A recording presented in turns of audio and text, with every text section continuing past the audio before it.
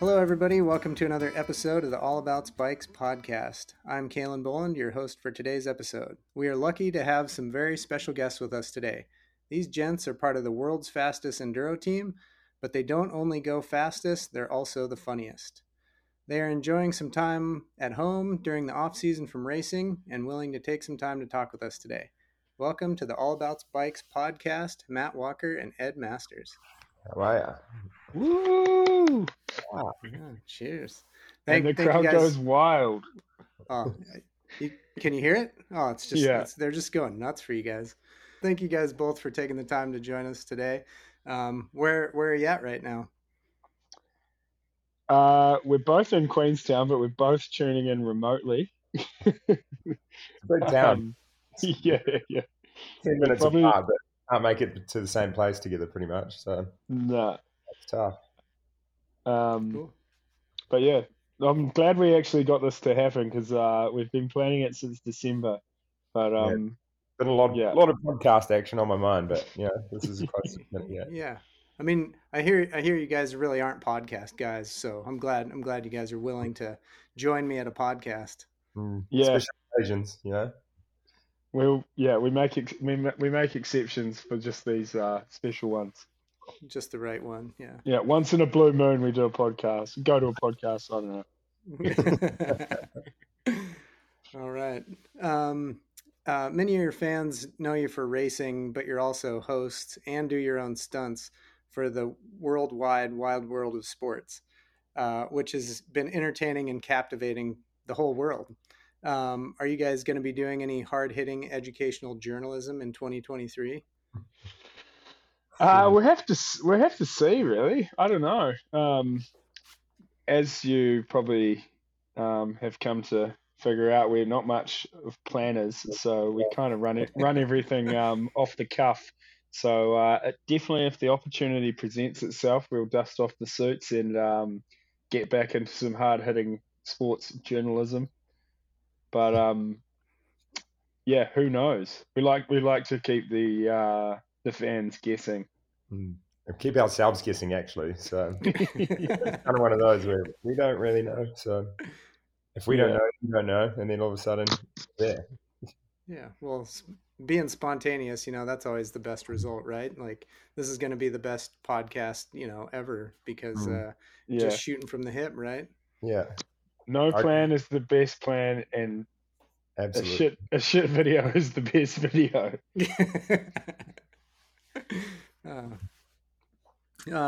What's harder for you guys being? Let's start with Matt on this one. What's harder for you guys being world-class athletes living up to race expectations, or people always looking at you to do something funny and be the entertainers all the time? They're both hard in their own respect. I'd say it's almost harder.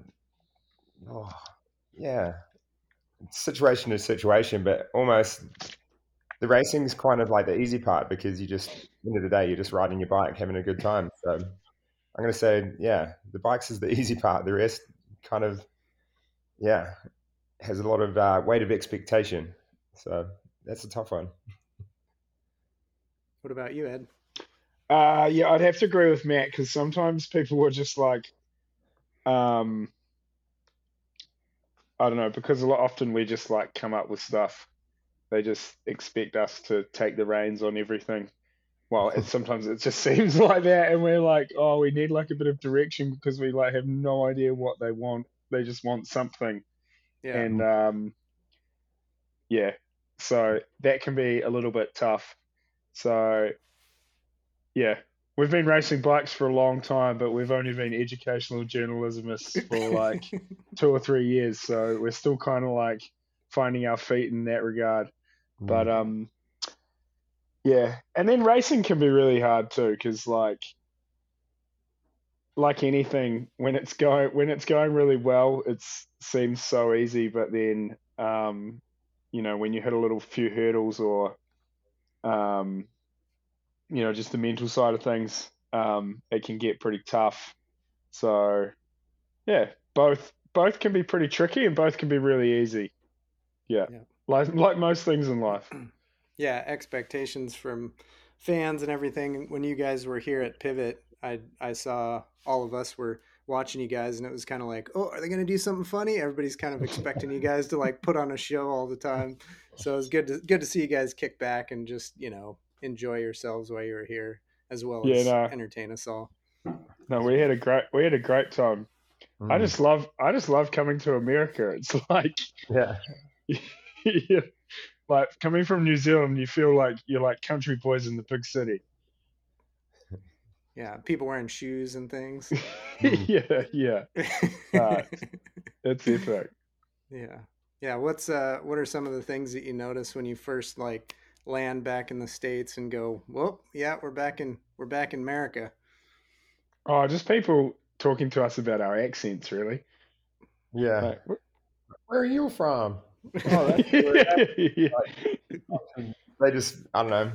It's quite funny just the way that, like, I don't know, some people you talk to have no idea about the rest of the world. Like, to them, the world is America. So it's just quite fun coming to there and then, yeah, listening to what they think New Zealand is, or like, even if they've never been. It's just, yeah, super interesting, really. I find everyone's really friendly and Yeah. approachable. Well, like, yeah, and Everyone, everyone's pretty stoked to like yeah. have a yarn to you. So it's like really enjoyable just to like go around and talk to people.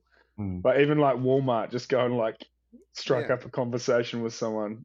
You just like, yeah, You never know what you're gonna get when you go to Walmart. No, exactly. that's why we love going there. You never know. You never know what you're gonna get people wise. You never know what you're gonna buy.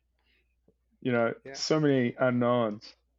Yeah. You never know that you needed American flag shorts, and then you go there and you're like, well, I gotta have these. Gotta have them. Yeah, everything. Yeah. We've seen you guys do working together doing creative launch videos for Pivot, as well as the worldwide wide world of sports. How long have you guys been friends, and how did you become the duo that you are today? Phew, it's been a while back, eh? Um, Yeah, I don't know. I guess we'd bumped into each other a few times, and like the racing scene in New Zealand's very small, so you kind of know of each other. And then basically our first like real interaction or like big interaction was traveling the world together. Like we just both started messaging each other saying, "Hey, I'm keen to race. You're keen to race. Let's go to Europe and buy a van." And yeah, we lived in a van together for 6 months with another guy, Tom. And from there, it's just sort of snowballed out of control into where we are now. Three guys in a van. Yeah. yeah, One bed, like one giant bed, yeah, yeah, yeah. like a, I don't know, like a Kiwi sleeping house kind of thing. And so basically, it was just like a big transit with just one big bed, and you'd just all be scattered around like you'd have your little zone, and you just sleep there for 6 months, and yeah, Yeah. it was So a like good. at night, we had all these cushions that would go into like a certain like tessellation arrangement type thing. So it would make the whole rear area of the van just like one whole massive mattress. And then we'd just have like three duvets, and we had each had your own little zone that you'd sleep in. Um, and it was mad. Yeah. But yeah, so like we kind of, yeah, like Matt said, we were friends, just kind of like, well, more like acquaintances just through racing and stuff.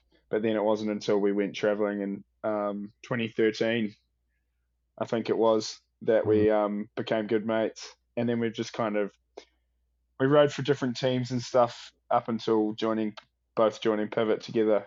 But we'd always like remain good friends. Especially like when you're traveling overseas. Um, a lot of us Kiwis really stick together because like you're so far from home, and everyone's kind of like on the same wavelength in terms of like um, just having a good time and making the most of things. So you end up hanging out with each other a lot, even if you are riding for different teams and stuff. Like when we used to have like downtime, everyone would always go to the same like place and hang out. Um, so yeah, pretty much from like 2013 onwards, we've always just travelled and hung out together, and now we just do it riding under the same team, which is cool. Yeah. What with some downtime before the race season? What are you guys doing at home right now? phew, it's all go at the moment. Yeah, It's like yeah, feel like I can't wait for the season to start almost just to like settle things down and get into a rhythm. But it feels like carnage at the minute with the amount of training and riding going on. Plus, the end of summer, we've got so many activities on the go, riding motos, like getting out on the lake. I don't know, too many projects, too much stuff to do. Let's go racing. So it just like calms it down almost. Yeah.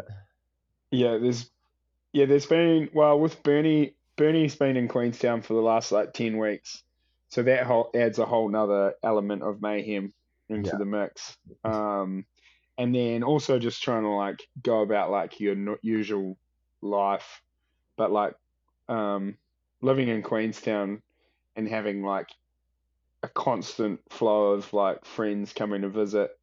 You constantly like feel like you're always playing tour guide, and you're trying to like juggle that with just like doing your everyday like training and sticking to a routine and fitting in the riding. And then throughout the summer we have like events. There's always birthdays and stuff, so it's been pretty jam packed. And yeah, quite hard to fit it all in, but it's been really fun. But like Matt said, I'm kind of looking forward to the season starting because then you can just get back into just checking off your weeks. And yeah, not so much chaos because it's been really chaotic the last like 6 weeks. Sometimes you're just like, whoa, where's the time gone? And then you always like, you're like, have I been getting in all my work that I need to be doing? Because you've got all this other stuff going on. But one thing I've just been really enjoying. We've had some like amazing tracks pop up recently, and just been riding heaps. So sometimes you feel like, oh, maybe I needed to be in the gym more, but then like at the end of the day, I guess like riding our bike is like the best training. So I've been doing lots of that, so I feel good. Yeah, everybody up here, we've had a pretty wet and wild winter across the country up here. So like mountain states are buried in snow, California's flooding. So everybody here's looking at what you guys are doing, checking out New Zealand, and just jealous that you guys are getting a ride while other places here are flooding or buried in snow. And it's it's good to see you guys having fun for all of us down there.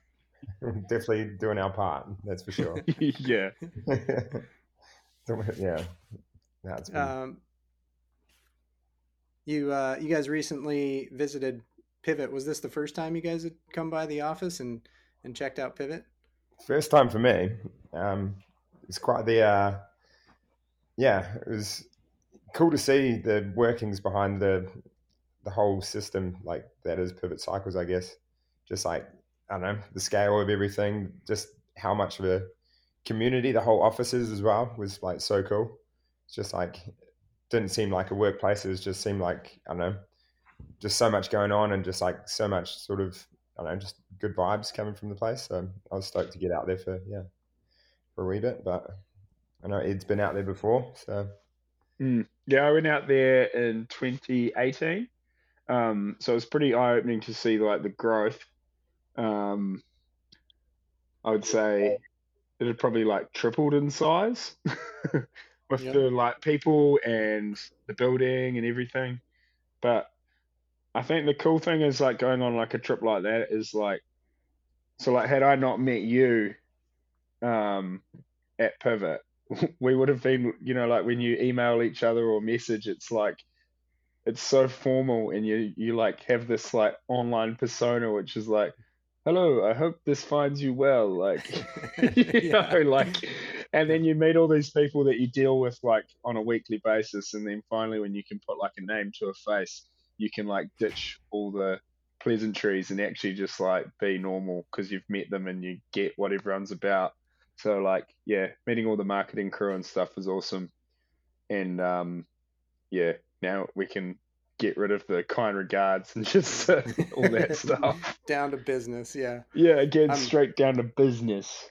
Yeah, right before this, you just sent me a picture showing that you were stuck in traffic. So I was like, yeah, dear sir or madam, I will be late for the podcast. You're like, here, stuck in traffic. Here's a picture. Yeah. I did notice in that picture though, you've got a disposable camera on your dash. What you got some sweet pics on there, or what's plans for that Kodak you got there? I think it's full. So From like it's been 98? nah. Um, I don't know. I just kind of like running them. So sometimes it'd be a cool thing we could do with Pivot is get a bunch of them and because you don't like sometimes I'll have one on the go for like 6 months, and then when I get it developed, it's really cool because like you will have forgotten, or people will just like hijack it and take some pics on it. So like you never really know what you're going to end up with. Um, but yeah, there's always just like one rolling around. But yeah, that one needs to be. Um, I think that one could be from like last year, race year, because it's just been sitting in the front of my van for ages because there's no way to get them developed in town. So I normally do it when I go home to where my parents live, take it up there. But yeah, we should definitely do that. Is get a few team disposables on the go. Yeah, it's a good shout. Yeah, Add it to the budget. Don't burn it. Burn it yeah. here. What's this line item for 47 disposable cameras? Mhm. Eric and I, while you guys were out here, Eric, who runs our demo program, and I shuttled you guys up South Mountain for a few laps. What'd you guys think about the riding here on those laps we were shuttling you on? Mm. Scary. It was like one of those places where I don't know, the first lap or so you're a bit like, whoa, this is quite intense, and you definitely do not want to crash there. But once you get into it, it's actually I don't know has its own flow and its own I don't know sort of persona, I guess, with just like how to ride it. Mm, It's hard, but it's rewarding. But you, like I said, you definitely don't want to crash there. It's just rocks on rocks mm. and And sharp. for what we were doing, it was actually really good because it's super rocky, super rough. Um, and if you want to, you can go pretty fast in a straight line. So yeah, it gave us a good feel for like what we were up to, um, which was pretty cool. And I think that was like the dreamiest conditions everyone was saying because it had rained the night before. Yeah, Yeah, Yeah, like hero we got it dirt. good. yeah, Yeah. Hero rock.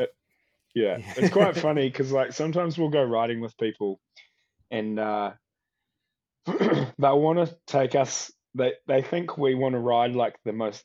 They'll like be like, oh, you need to come ride this rock garden, and we're like, no, we just want to ride like flow jumps. Gotta have And fun. so yeah, someone's like, oh, you need to come and try and ride this like super sketchy shoot, and you're like, oh no, can we just go ride something that's like not super sketchy?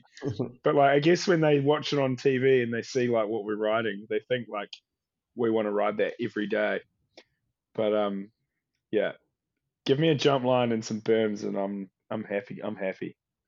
Yeah, we went out to Hawes and rode that trail network on e-bikes with you guys, and I remember you guys saying how much fun you were having out there to get a chance to ride the flowiest kind of stuff you could find in Phoenix, and it was neat too. We ran into some kids, and one of the kids was like, "Oh, can I ride with you guys?" And Ed, you said to him, "I want to ride behind you," and you followed the kid, and I bet he went bigger and faster than he ever has in his life. Yeah, he was ripping.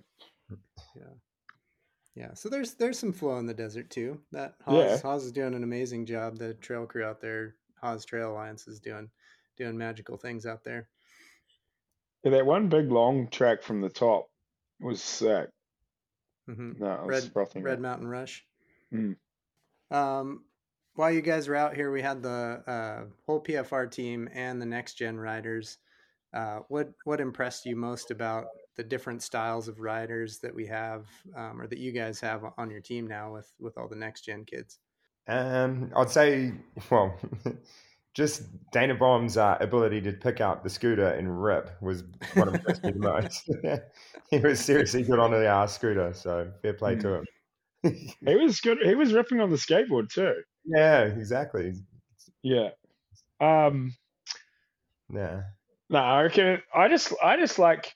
the froth that all the young guys bring. Yeah, Yeah, it's always, it just injects a bit more energy. yeah. Um, but we're always keen to ride, but like, um, You can't beat I that remember, 16-year-old stoked to ride versus yeah, a the kid full that's stoke stoked of to like, ride. even just in a car park, like, just trying to do fakies or like a boobica or a curb or something. It's Mm, like, you kind of forget about how much fun you can just have even on flat ground. yeah. Um, and it's cool to have that like injection of youth back into because we back into the crew of old dogs. And like, don't get me wrong, we do car park mess around a lot, but yeah, it's cool to have the next gen guys there.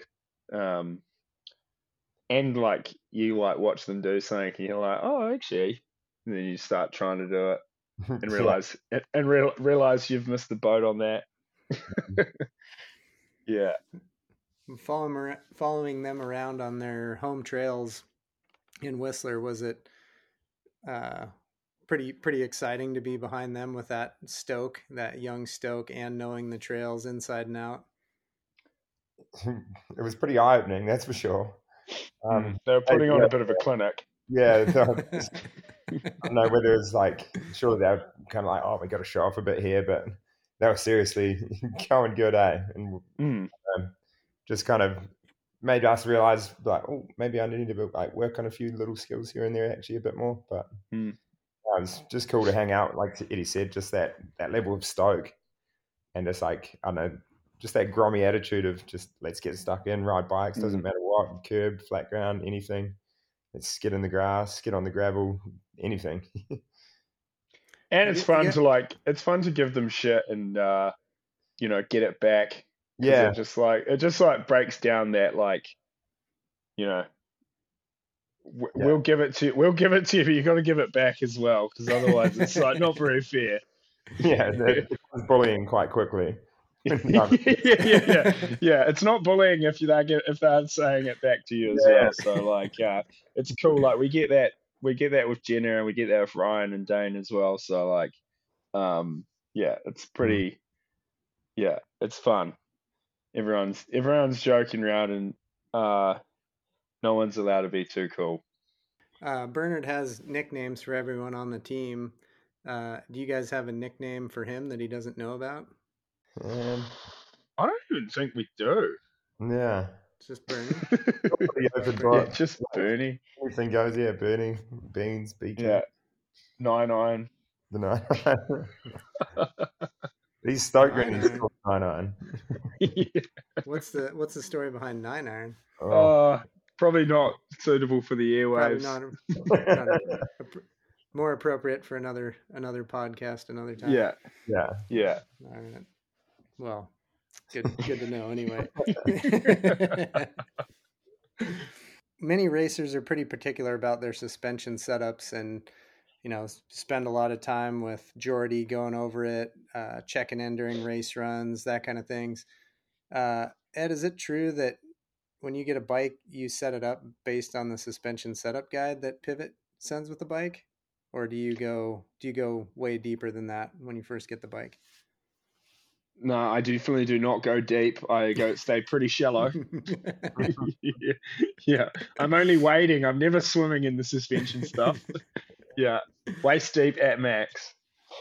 Um, but yeah. So when I first got my first pivot, I just set it up off the suspension thing, and then I've never really gone too much further than that, even with Geordie's help. Um, in downhill, it's a bit different because sometimes the track, if you tune your bike to feel good at Fort William, it's not necessarily going to feel good down Val de Sol because it's like, the profiles of the track is so much different in just the way they ride.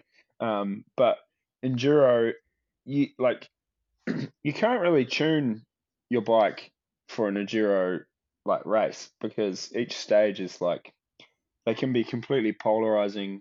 One can be like super rough and one can be like super peddly. So the ideal enduro setup is one that feels good for you.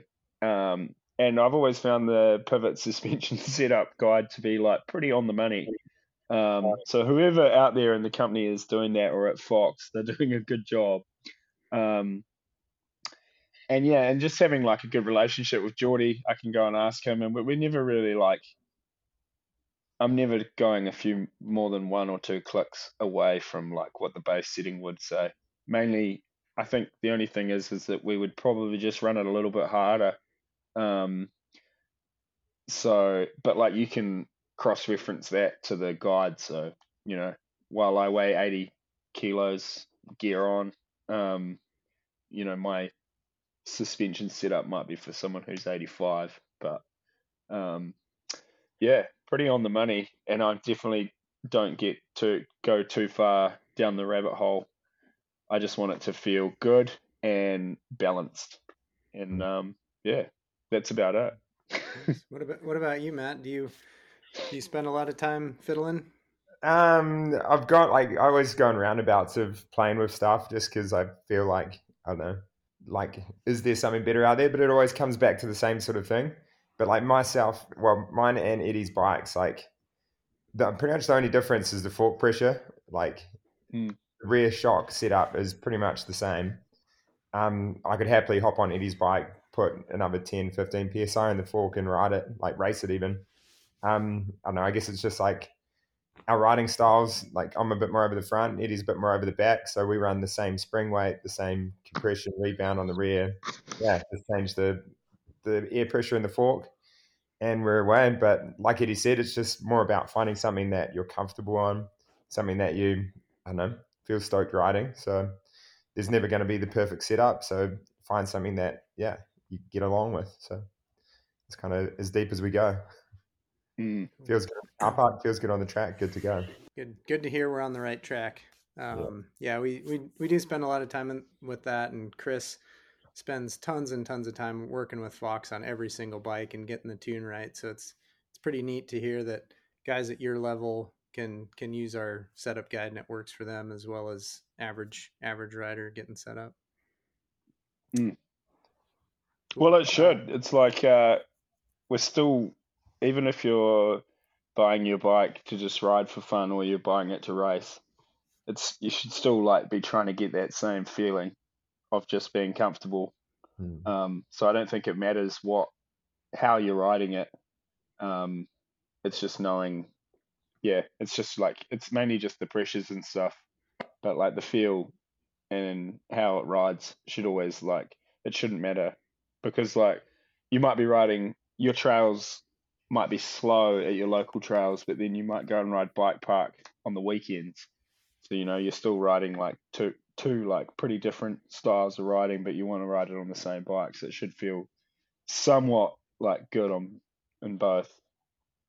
And it's never going to be perfect. Yeah, it's always, our demo team spends a lot of time setting people up on bikes, and we do at our factory demo program here, and it's always interesting how many people just starting at the basics, setting sag properly, getting your bike set up.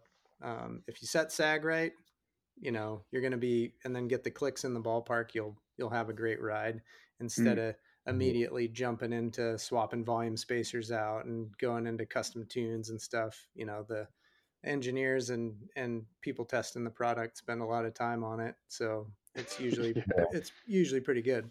It's pretty funny when we were at the Fox testing in Leithen this year, and normally I run 2 volume spacers in my fork, but Richie was there and he was cutting a volume spacer in half. So I was like to Geordie, I was like, "Oh, just chuck the other half in my fork," and like. So like if I shared my suspension settings that Kurt's got written down, it's like 2.5 volume spacers.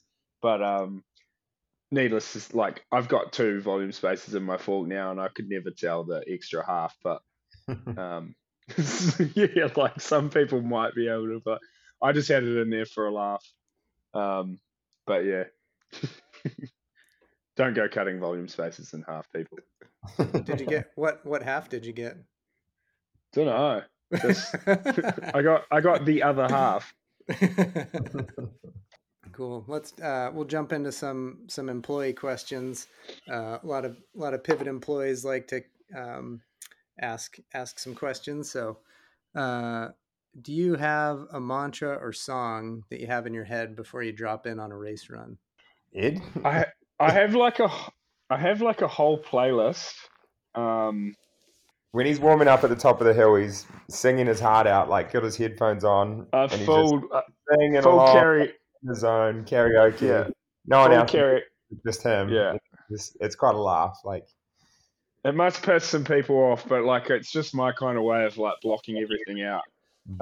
So I just like tune in and just belt out the lyrics with my headphones on, and yeah, I have like a playlist just with like a bunch of different songs, depending on like how you're feeling, but I like know most of the words to all of them. So um, I kind of just flip through, uh, and yeah, and then each year I start a new playlist. So the last year, my first race, the number was 51.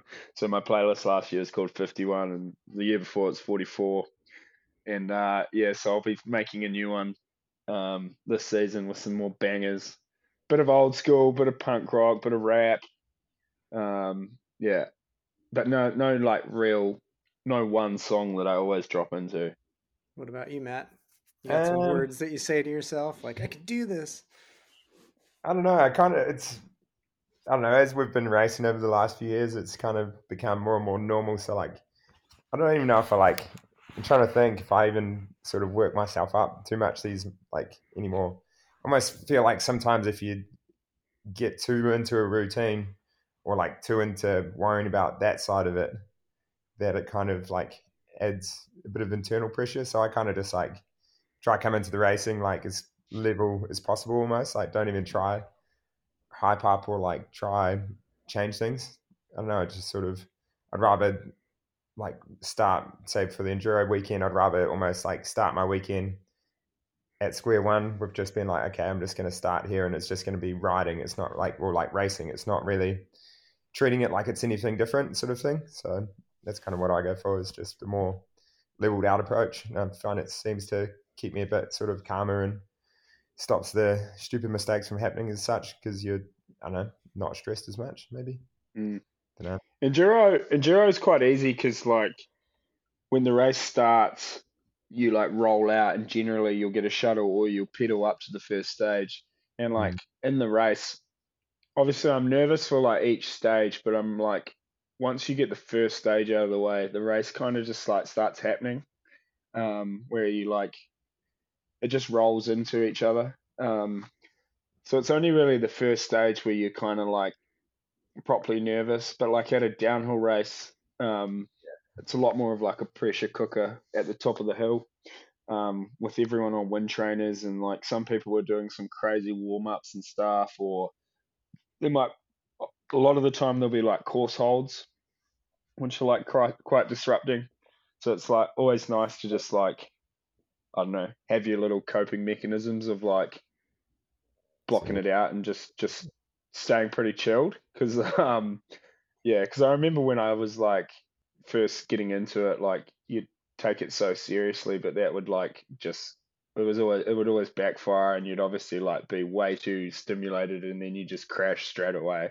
Um, and then I always like I don't know, just over time, just figured out that the best way for me was to just like be just try and like have fun with it, joke around, and just because obviously like in your head there's a lot going on, but you're just trying to get to the start gate as like um as present in the moment rather than like you never want to be thinking like, oh, I could get this result or I could do this or what happens if I crash, like as soon as those thoughts start rolling through it just like snowballs. So you just yeah, I guess as you get older you just like figure out what works and what doesn't, and everyone's different. yeah, for sure. Definitely no right or wrong to that one. Just Nah, not at all. try Like, and try I different things, reckon, figure out what works, yeah. what doesn't. It's kind Like, of I bet if you, it's funny when like I've been watching like that Full Swing Golf thing on Netflix, and then like the tennis one, and like every sport seems so similar, even though it's a different sport. Like, there's so many different people who are like at the top of it, but they all do it such a different way. And I guess they've all just like figured out a different route to get there and like what's worked and what hasn't. But yeah, there's definitely no blueprint of like how to do it. It's just yeah, and I guess it just comes down to everyone's different at the end of the day. What about do you guys have a theme song if you walked into a room? What would you want to play when you walk into a room? If I was doing boxing, I'd have Ti bring him out. Yeah, that'd be my walkout song. Well, I don't even know.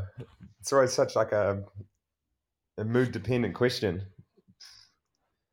Yeah, I'm gonna have to pass on that one. Okay. Fair enough. Yeah, you got a whole playlist you need depending Yeah, on exactly. Never Yeah. one song that's gonna cut it. Which course over the past year was the most fun? And what was the most challenging course? I always get mixed up between there was it Sugarloaf where we were just ripping grass turns? Yeah, Yeah, Sugarloaf was sick because it was like I grew up watching like the Northers and all that, and it just like made you feel like you were racing at like Mount Snow or something. yeah, Um, just flat out peace bombing, and there was some at Burke too, where we like some grass turns. yeah, And yeah, the key to my heart is just grass turns on underneath the ski run. Nice. So they were like some pretty iconic like stages, um, but also like Petson because it's like kind of like real enduro, which is like 1,000 meter descents of raw trail, which was sick. We did a 15-minute stage and a 12-minute stage of like pretty loamy, bombed out. You're getting proper arm pump. yeah. It was pretty relentless those stages, eh? Just like no real rest. No let up at all. Like you're taking if you've got 5 seconds on the flat, you're just giving your fingers a rest. which is actually like kind of sketchy because when you start doing that, yeah, like you've got to know your like points where it's smooth because if you get it wrong, Yeah. Hands Blow yeah, your coming off. hands off. yeah, you blow your hands pretty easy. But like, yeah, they were pretty relentless tracks. What was the most challenging? Mm, I liked all the races. I just didn't really like Ludenville, but like for no real reason. I just felt like I just didn't really like get it going that week. Not because of the like trails. I don't know. Crans Montana was sick to race because it's kind of like flat out bombing. Anytime it's really fast, I really like it because you get like a good feeling that you're like pushing. Whereas when it's quite nibbly, yeah, it's a even bit if you're going and it's nibbly, it feels like you're not going good. yeah. Mm. You want to feel like you're ripping. Um, yeah, we did. I mean, there was a couple of questionable stages that always leave a bad taste in your mouth because you're like, well, you didn't really need to run that. You could have just like run another good one. There was one in Burke that they raced a trail called cross country, and I think like in a gravity sport, you should never be racing a trail called cross country. Yeah, it was a green on the bike park, man. Like it was. It was horrible. Yeah, Yeah. Just Um. pedaling your So brains yeah. out. yeah. But last year on the whole, we like pretty much had all good stuff. Like Yeah, really. there's nothing like super sketchy. It was all relatively. Most of it was super fun. Mm. Nothing. There was like a few. Yeah, just trying to think where the most tech stuff we did was. Probably Sugarloaf on those wet ones, but that was just Yeah, because it rained. Like but it was even, bad. even then it worked. It was fun. It was Mm, like yeah, it was challenging, but because it worked, it wasn't too bad, kind of thing. mm. Yeah, Sugarloaf Any stage 2 or whatever it was. It Yeah. just sniper routes everywhere, but you kind of just picked a line and went and wiggled. Mm. And then Andorra World Cup was sick because it was like so dusty and the track was kind of like heaps of jumps and berms and got really rough, so it was really fun to ride. Leger World Champs was awesome. Just like I don't know, people will be talking about that race for a while, so it was just cool to be there, and watch the chaos unfold. Like when the Frenchies went 1, 2, 3 was pretty sick. Um, yeah, pretty. I mean, it was a pretty awesome season, really. Yeah. No one, only a couple of stages or races. Well, not even races, just a couple of enduro stages that I would have like preferred to have not have not not done. But like, if that's if it's 2 out of 100, that's all good. I'll take those odds because it's been worse in the past. What about if you had a set of barber clips? Who would you like to sneak up on and give a surprise to on the team? Oh, I probably wouldn't do Bernie because it wouldn't. Maybe it might not come back.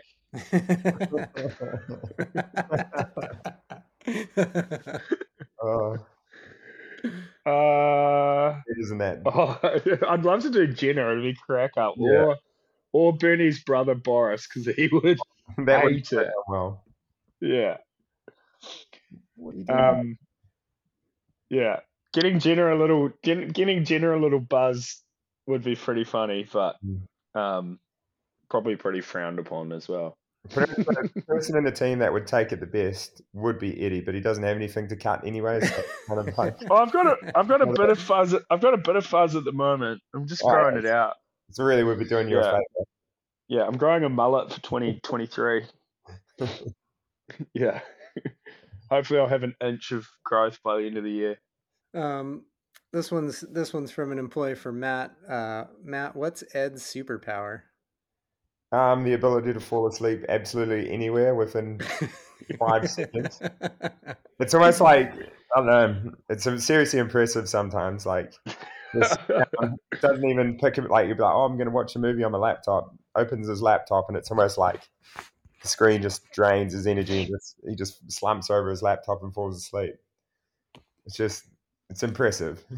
I just love resting, That's a good superpower when you travel around the world. Well, a funny story about it is that up until about 6 months ago, he didn't realize that people woke up during the night. So he thought everybody would just sleep through the night right the way through. He'd be like, "Oh man, I had such a bad night's sleep last night." And he's like, "Oh, what? Did you wake up?" And he's like, "No, I could tell I would have been tossing and turning." But like a bad night's sleep, his meanings he's slept the whole way through, but he's just tossed and turned a few times. So sleeping is definitely his superpower.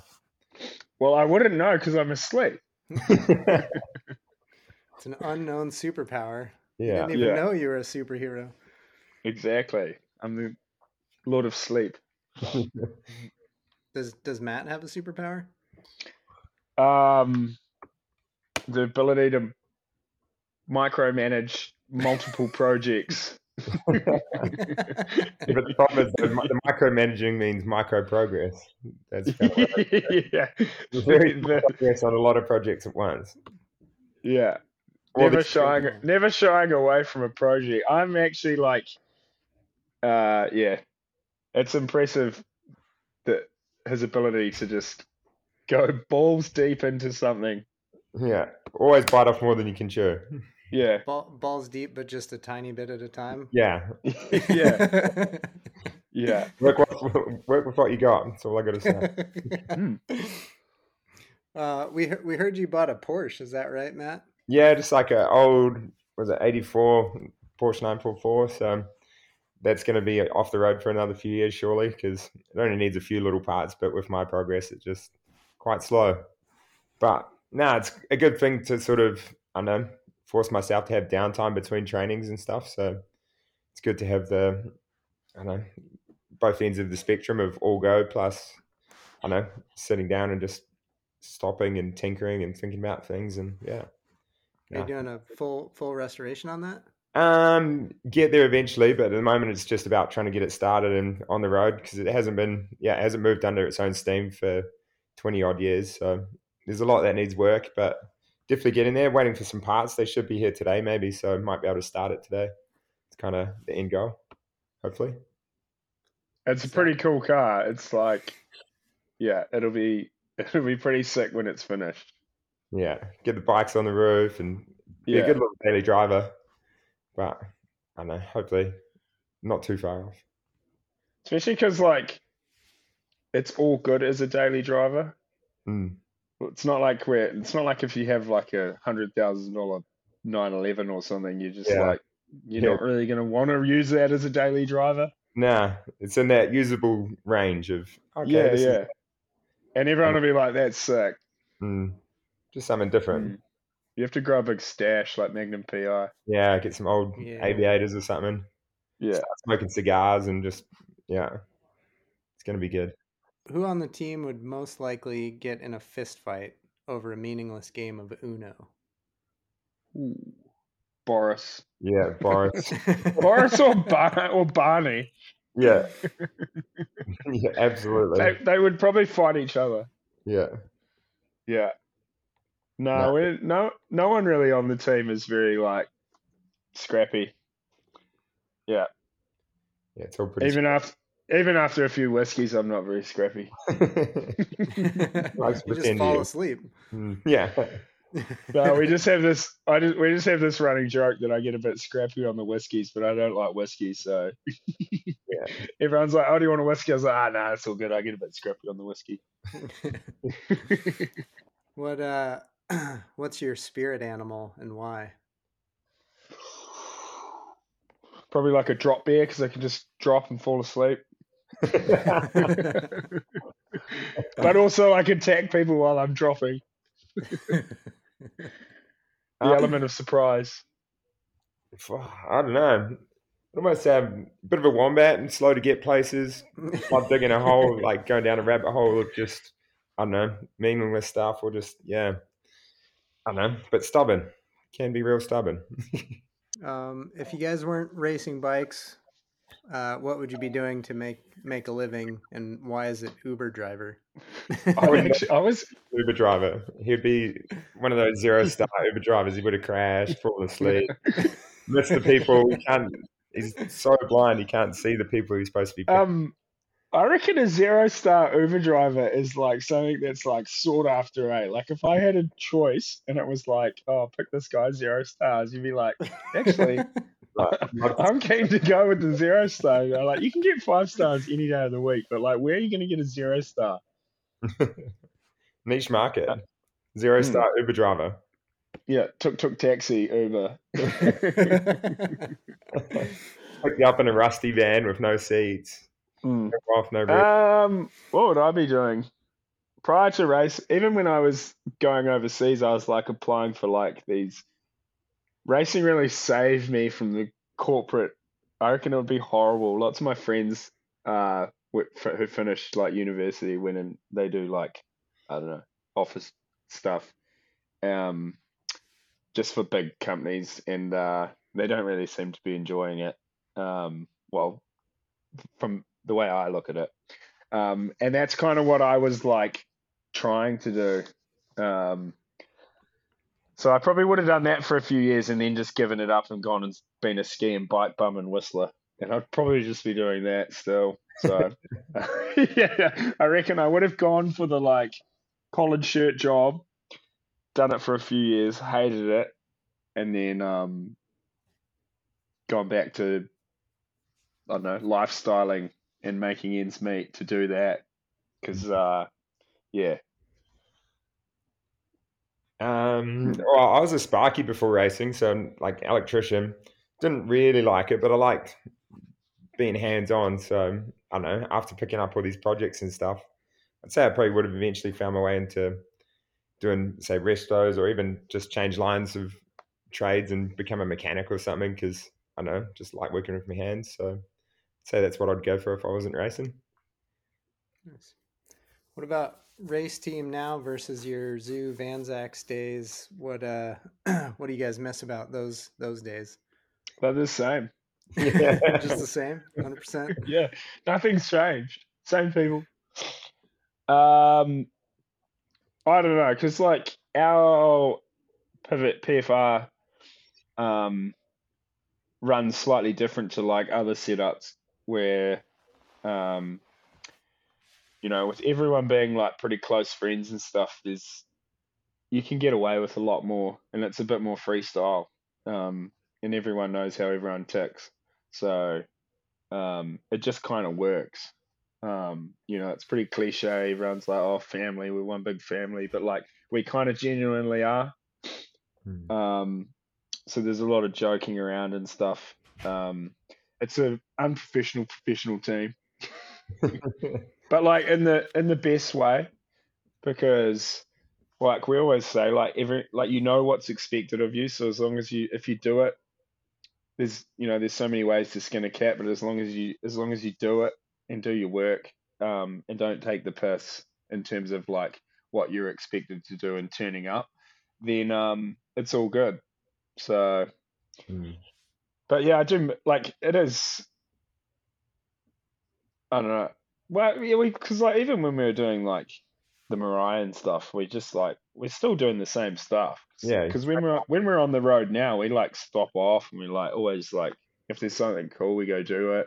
There's a lot of flexibility. I think our schedules are just a lot busier. Um, but like even then, that's cool. We get to go to heaps of places, do cool stuff. I don't know. It's all kind of just flowed into from one aspect of doing it for ourselves to now we're getting to do like Eddie said, a lot of the same stuff, Mm. but in a different format, sort of thing. So yeah, it's pretty cool being part of it, and it is And my definitely bike is way better. yeah, Yeah, definitely. So Yeah. we when we first started traveling, Eddie actually like bought the cheapest set of forks he could on Yeah. like, purely knowing that he could turn up to the first race, take them straight to the suspension people, and they'd replace anything that's like screwed on it. So he basically turned up with the worst set of forks possible. The people were shocked when they pulled them apart. There was like water and dirt inside it. They weren't working. So basically, he just like walks away with a brand new set of forks, and the only thing they kept was the crowns. Yeah. that's a So I bought like a set of broken forks off Trade Me, which is like our eBay. Put them on my bike, put the bike in the box, went straight to the first race. Took them over there and was like, "Oh, my forks aren't working very well." They're like, "Oh, we'll take a look at them," and then they like replaced them with a brand new set of forks, and all that stayed original was the crowns. And I was like, "Thank you."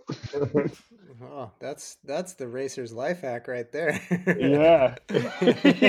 Yeah. Yeah.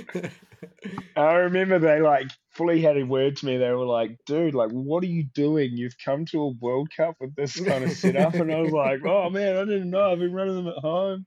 Do you guys have any projects in the works? No, I just got a Max 6 built up actually, which I need to go out and get some clips on.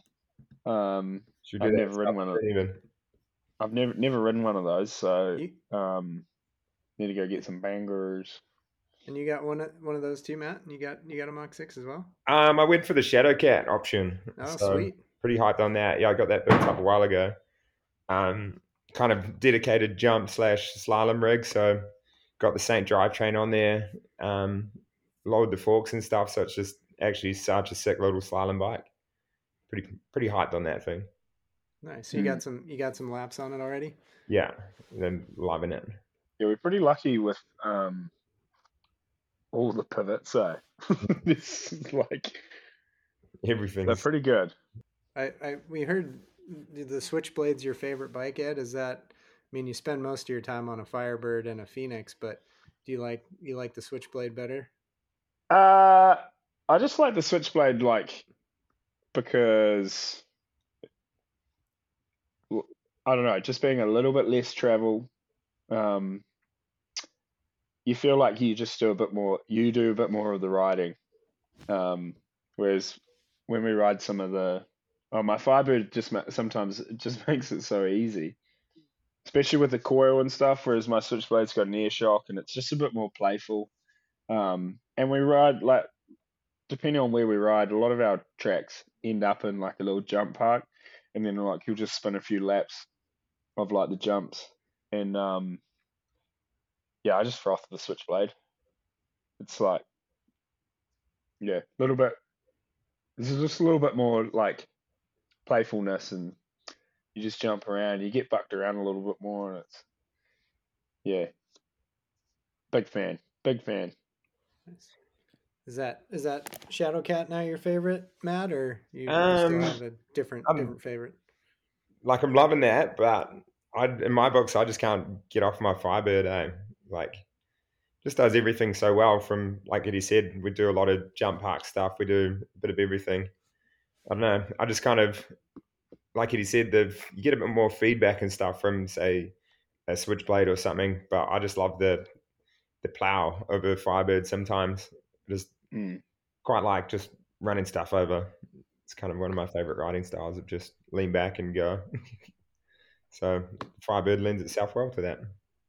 But Have you still been does Yeah, everything good. the Shadowcat? Have you been riding? Has it been a while since you've been on 27.5 wheels, or Yeah, or it's took a little bit to adjust to, but it's kind of lucky that it's like a small kind of dedicated jump bike sort of thing. I haven't really done too much like actual trail riding as such on it. Um, but even just riding, it feels so snappy and small. It's a fun little bike. tell us about your first mountain bike ride ever? How about let's start with Matt. Um, oh, it would have been back in the day. Like my parents, they've always been into mountain biking and stuff since I don't know when it was full double rigid sort of thing. My first actual mountain bike would have been on this loop that I don't know, kind of wound through a bit of forest. And looking back at it now, it's probably only like a super short loop, but man, it just felt like forever. I remember it just been dragging on, and to the point where I don't know, probably had a bit of a tangent, a bit of a meltdown, just wanted to get home. But I don't know, I guess that's what got me hooked, was being out in I don't know, in the thick of it, just exploring and adventuring. And I don't know, it's something yeah, really like. my I can't really remember my first mountain bike ride, but I remember my first mountain bike race because I raced it on my BMX. Yeah. I had this like GT Dyno BMX that I got, and my brother had just started like going to mountain bike races, and I went, and I remember crashing like within sight of the finish line and getting stuck in the bike and then crying, and I was like bawling my eyes out, and no one was coming and helping me, and I couldn't get out of my bike, but it wasn't enough to put me off because then I sold my BMX and got a mountain bike, and that was the rest is history. But yeah, those people should have helped me. If you're listening, feel Yeah. shame on yourself. If you're listening, I'm still butthurt that you didn't help me because it was a traumatizing experience being stuck in the sheep rut, and everyone was watching. Yeah. Okay, And then I think one of the earlier ones on a mountain bike, I remember crashing like pretty early on in the run and losing my shoe, and then finishing the run with no shoe on, and then going back up and getting the shoe because I was in the race. I didn't want to lose any time grabbing my shoe, so I carried on with one sock on. and since then, now you're like comfortable riding in flip flops, whatever. You don't even care. You Yeah, learned at that point you didn't even need shoes to race. exactly. Yeah. Nice. Well, cool. Well, I know you guys are glad to be home for a little bit of time before you head out traveling the world again. So, big thank you guys to both of you for spending the time with us today, talking, and we look forward to next season. Cheers. Thanks for having us. Yeah, thank you.